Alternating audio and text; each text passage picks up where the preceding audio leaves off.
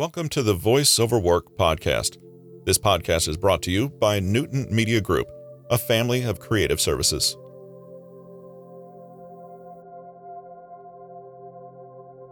On the podcast today, we introduce another new book that is now available on Audible.com. The concept of expertise is something of a moving target in our modern age. Many people only want to grant the title of expert to someone who's earned a doctorate in a certain subject, with everyone else needing to defer. Others assert that expertise is the opposite of academic knowledge and instead comes from firsthand experience, so-called street smarts.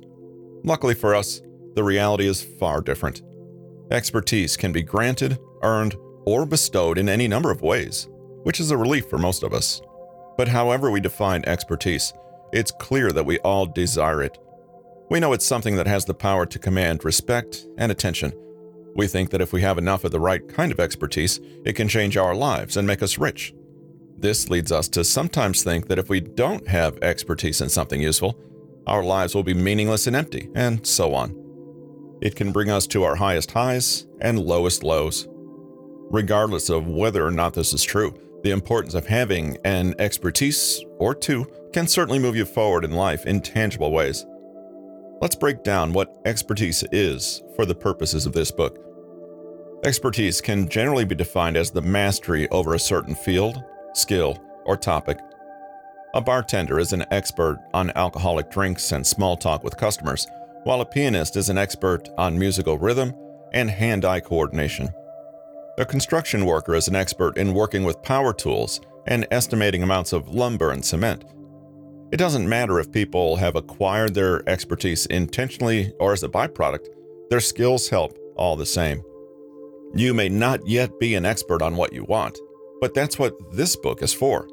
It's to take you from point A to point B, where point A is the initial awareness of an intriguing topic, and point B is a level of mastery that outpaces that of 99.9% of the population. Surprisingly, this process is easier than you might imagine it to be. As you've just read with the bartenders and pianists, gaining expertise doesn't necessarily have to follow a set path.